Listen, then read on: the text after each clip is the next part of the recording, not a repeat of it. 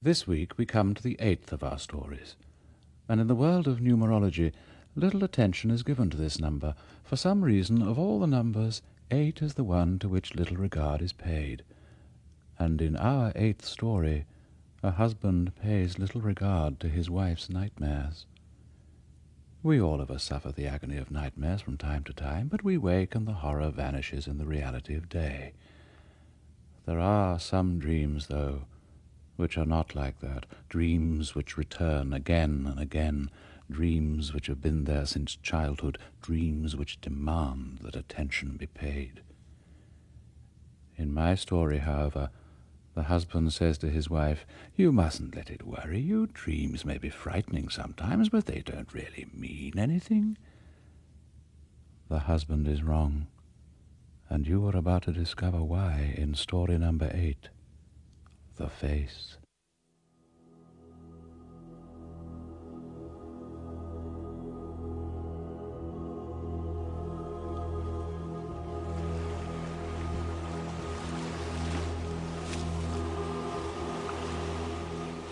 Penny for them.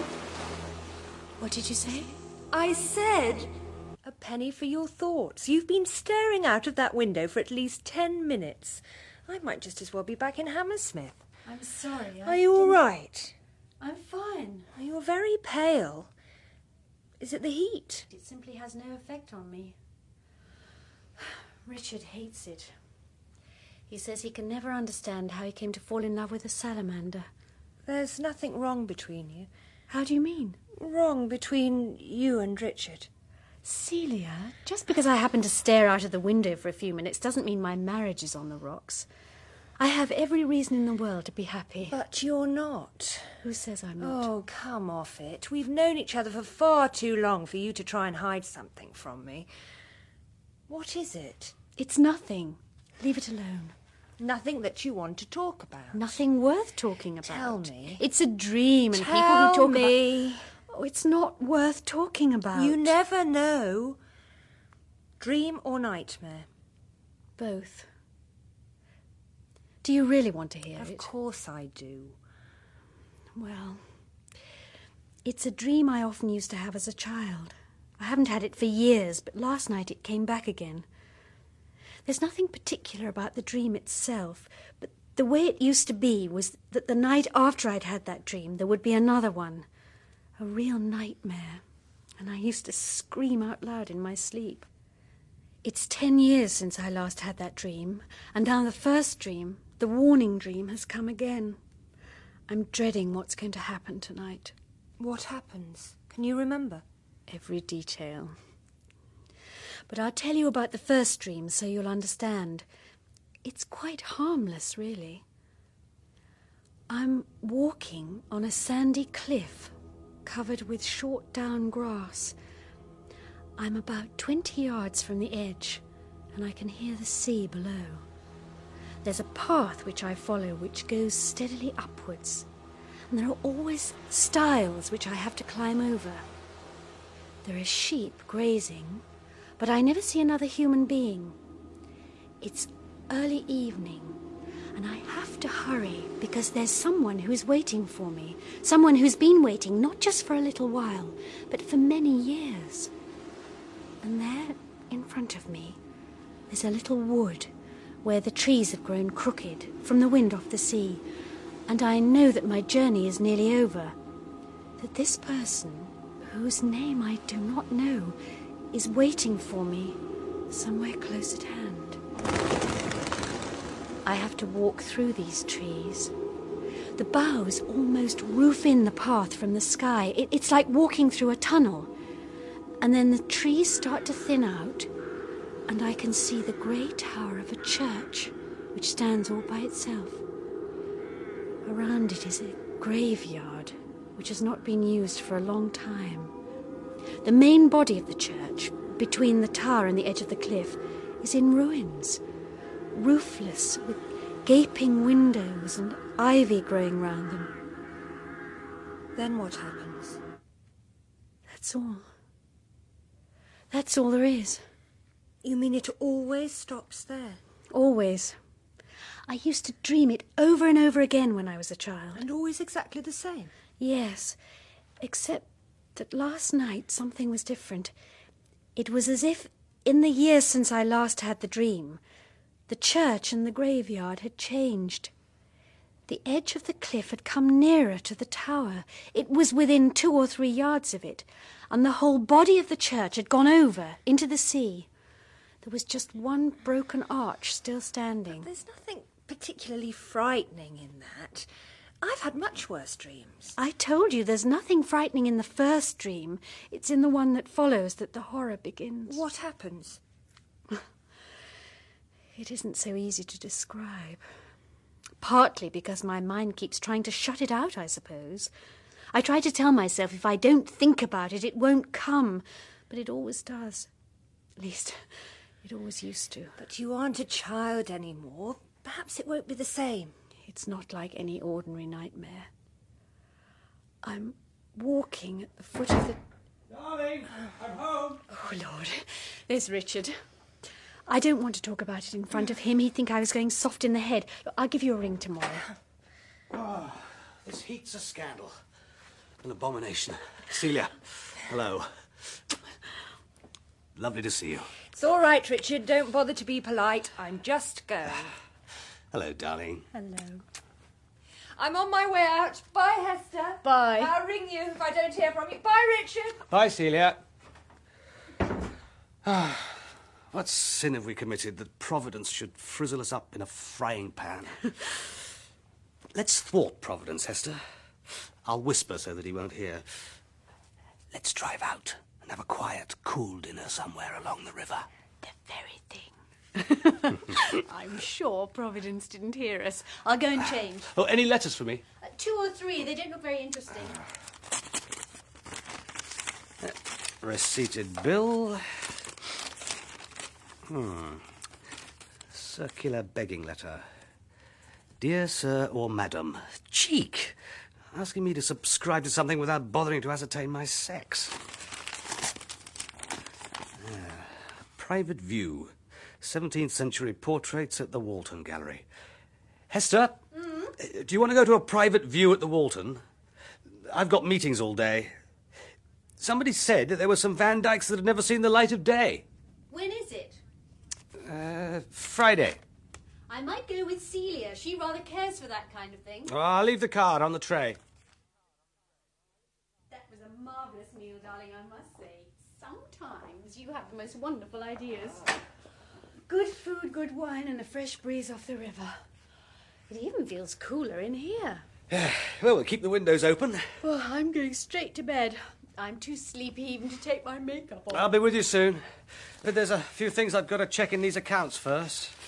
Before tomorrow. Must you? I won't be long.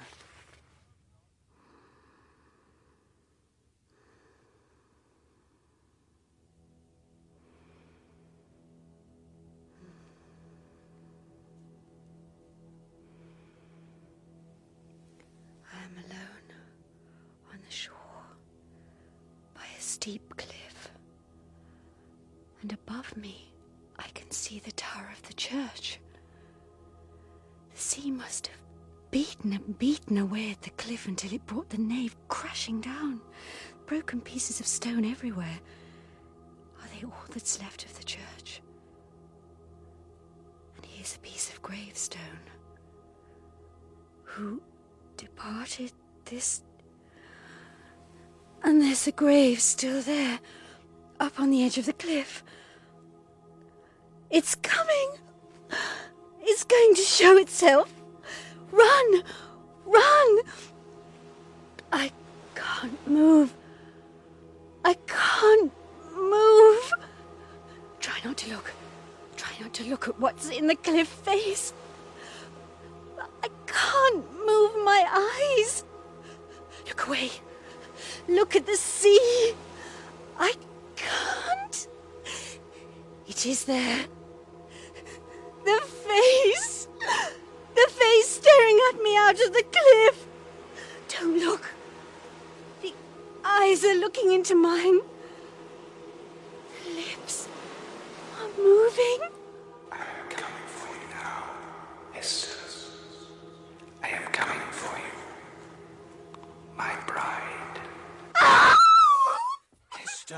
Hester, my darling, what is it? What's the matter? Wake up! Keep him away! Keep him away! What are you going on about? There's no one here.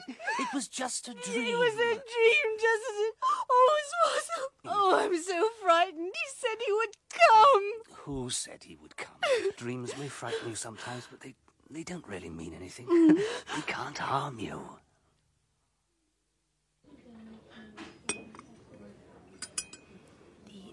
The eyes were grey, set very close together, and they looked steadily at me all the while. He had red hair, growing low on the forehead. His nose was long, and the mouth... On one side, it was almost beautiful and very sensual. On the other, it was deformed or burnt, and the face stared at me as if it lusted after me. And that was the dream you used to have when you were a child? Yes, the same dream. You mean you knew he was lusting after you even then? I probably wouldn't have put it like that, but now I remember. I remember the lips. They said when I was a child, "I shall come for you when you are older." And last night they said, "I am coming for you now." And 10 years ago, the ruined nave of the church still stood on the edge of the cliff, but now it's fallen away into the sea and only the tower is left standing there. Oh. And I was so determined I wouldn't let it get hold of me. When I woke up this morning, I told myself I was afraid of nothing other than my own fear. That evil face had come to me in dreams over and over again when I was a child, and it did me no harm except to make me afraid. But now I know it is drawing nearer to me. But how can it? How can a person in a dream do you any harm? Come on, let's go to the gallery.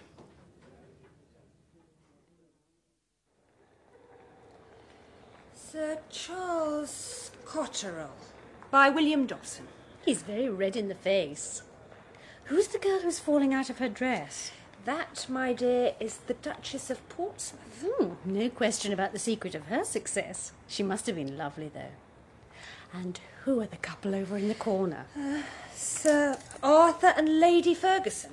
They look as if they've just had one hell of a row and the painter caught them before they'd had time to put their faces straight.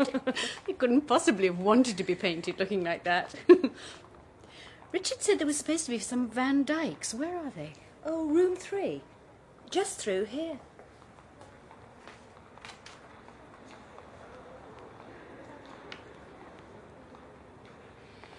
Lord Crofts. What a superbly aristocratic nose. Oh! What is it? What's the matter? You look as if you've seen a ghost.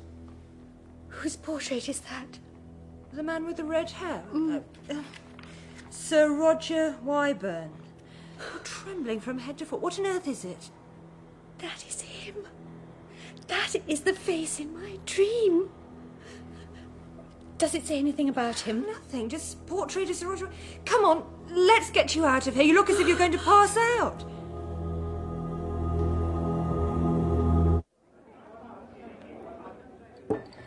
One large gin and tonic. Thanks. Oh. God, I'm sorry to make such a fuss. How stupid. You're certain it was the same? You can't be mistaken about a face that's haunted you all your life. What does it all mean? Who was Roger Wyburn anyway? And what's he got to do with you? If only I knew. There must be some way of finding out. I've a friend who sometimes does research for writers. He might be able to help. Oh, are you going to be all right?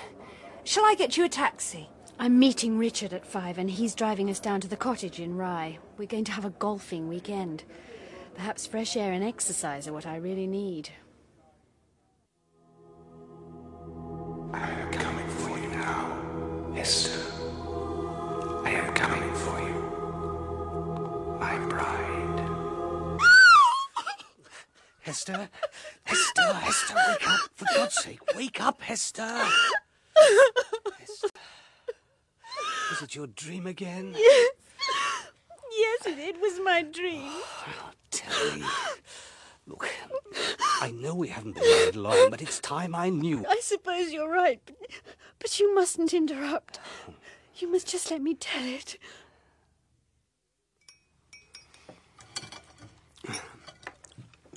The moment we get back to London, you're going to see Dr. Baring.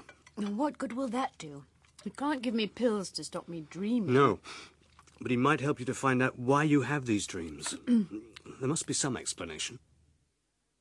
And the Van Dyck portrait was the absolute likeness of the face in your dreams? In every detail, Doctor. Then you've every reason to be reassured.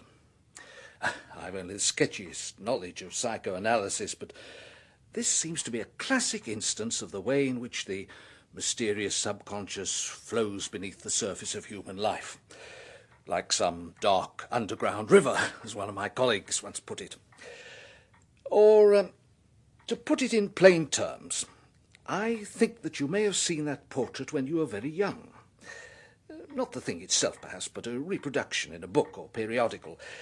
And no doubt it made a very deep impression on you. It awoke something in you which your conscious mind immediately suppressed, so the terror it inspired in you could surface only in dreams. But why should it come to the surface now? Oh, who knows, my dear Hester, who knows? Everything's all right between you and Richard, I suppose? What do you mean? Oh, you know, everything. Oh, yes. No problems in that direction. Good, good. Glad to hear it. Well, Hester, I don't find anything at all to be alarmed about. You're a perfectly healthy young woman. But you are run down, and I suspect that's the cause of the trouble. The return of your childhood nightmare isn't a cause, but more likely a symptom. What you need is a change of air. But surely, Doctor... Get out of this airless furnace into some quiet place where you've never been before, that has no associations for you. And don't let Richard come with you. What you need's a complete change. Somewhere on the East Coast, perhaps. Suffolk, Norfolk. Never been there? Never. My mother's family came from Southwold or somewhere, but I've never been. Sea air, complete idleness. No long walks, no long bathings, short bracing dip and a deck chair by the sea. Cut yourself off completely. And I know just the place. Rushton, a quiet little hotel by the sea, where it's impossible to do anything at all. My dearest darling Richard, bless you for another lovely long letter. There is simply nothing to report about my life here. I loll around in a deck chair all day long, digesting enormous meals and thinking of... What do I think of? I want to say I think of him, but I don't. I can scarcely even remember the details of his face. It's as if something had come between us, as if I was seeing him through glass, as if Richard were a memory of something that had happened a long time ago. Thinking of getting home again. Baring was quite right, though. The treatment is certainly working. No more nightly visitations. No dreams at all, in fact, that I can recall. And every morning I wake to another day. The trouble is that if I go on with this kind of life much longer, I'm going to grow into a mindless noodle and start putting on weight. So tomorrow I shall try a little undemanding exercise, I think. A leisurely walk, perhaps, but not a very long one. Well, madam, you could try going over to Minsborough. There's nothing much to see there now, but it's not far, and it is quite a pleasant walk. It's about a couple of miles. I might manage that. Which way do I go? You see there, just beyond the marsh, that hill with a little wood on top of it? That's where you make for. But I don't know whether you ought to be going out today, madam. It's so close. Feels like there's going to be a storm. I think I'll chance it. I'd be quite grateful for a storm. It's getting so heavy, I might as well be back in London.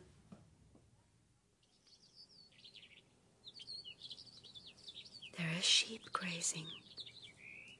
And there's the little wood.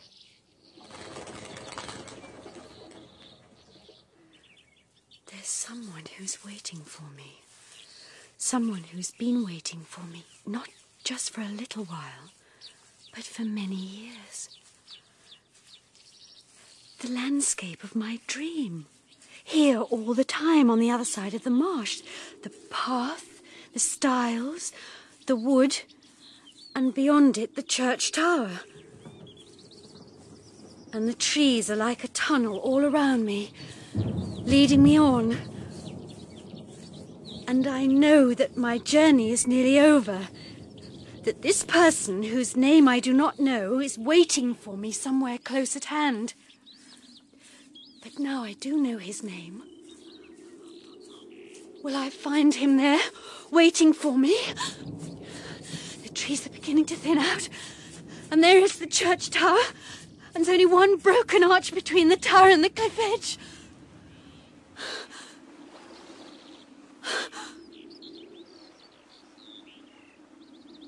No one.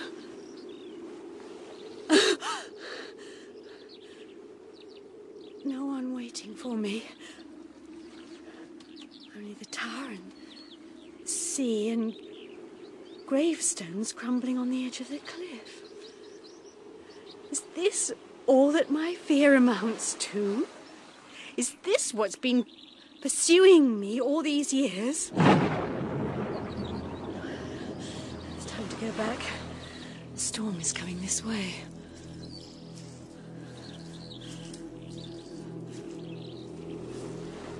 One gravestone standing alone, about to slide into the sea.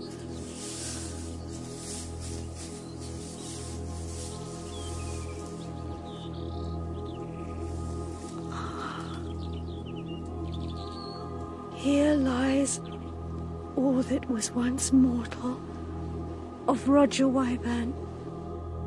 Night.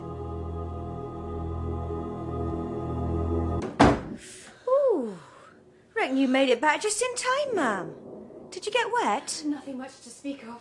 Gonna be a really bad storm. You all right, ma'am? You look very pale. There's nothing wrong. Is there a telephone I can use? Well, certainly there is, madam. It's over there in the corner by the door to the bar. Hester, I thought we agreed that you... I said I wouldn't phone, but something... Look, I want you to get in the car now, this minute, and drive down here. Hester, what Don't am I... ask questions, please, darling. I can't talk about it over the phone. but surely... We've got to get me away from here as quickly as you can. I'm certain that something terrible is going to happen. Look, Hester, if it's as bad as you say, why don't you just leave now and get the next train down here? There isn't a train until the morning, and I'm frightened that by then it will be too late. Please, if you love me, come now. All right, darling. Now, take it easy. Take it easy. I'm on my way.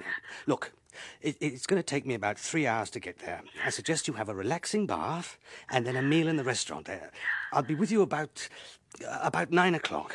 Now, take it easy. Everything will be fine. Thank you. 9 o'clock then. Please hurry. All right, darling. I will.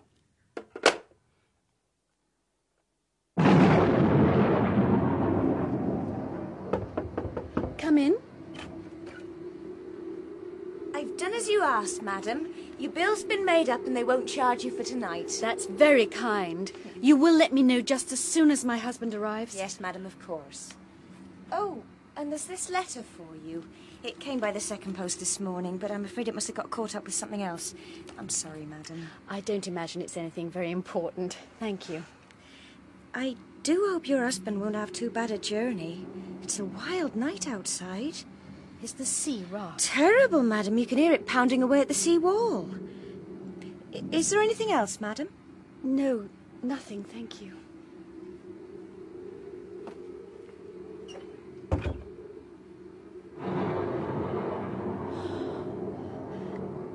And at Minsborough there's no sea wall. The waves are battering away at the foot of the cliffs, bringing the sand sliding down.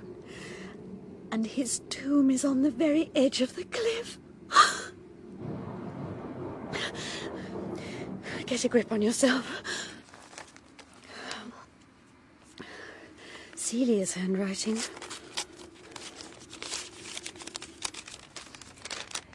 Dearest Hester, I know I said I wouldn't write, but Richard tells me you're feeling much more like your own sweet self. And in any case, there's something I think you ought to know. I said I'd get my friend to see what he could find out about Roger Wyburn. There isn't very much, but this is the gist of it. He was at the court of Charles I, but wasn't a very reputable kind of character. There was some sort of scandal concerning one of the Queen's maids of honour, and after that he was distinctly persona non grata at court. And there were more sinister stories about him, hints that he had dabbled in the black arts. As the rumours got nastier, he fled the country and got caught up in the Protestant cause in the 30 Years' War. He was injured at the Battle of Lotho, wherever that may have been. That was in 1638. The following year, the girl to whom he had been betrothed since childhood came of age. He swore that no one would keep him from his bride, and returned to claim her. But the ship carrying him from Flanders was wrecked in a violent storm off a place called Minsborough, and he was drowned. And that's it. But the thing I thought you should know is that her name was Colburn. And I seem to remember you saying that was the name of your mother's family. And her Christian name was Hester. It's 9 o'clock, and the skies are clearing. There's a moon over the sea. And soon Richard will be here. Yes? Oh, that's wonderful. I'll be down in a moment.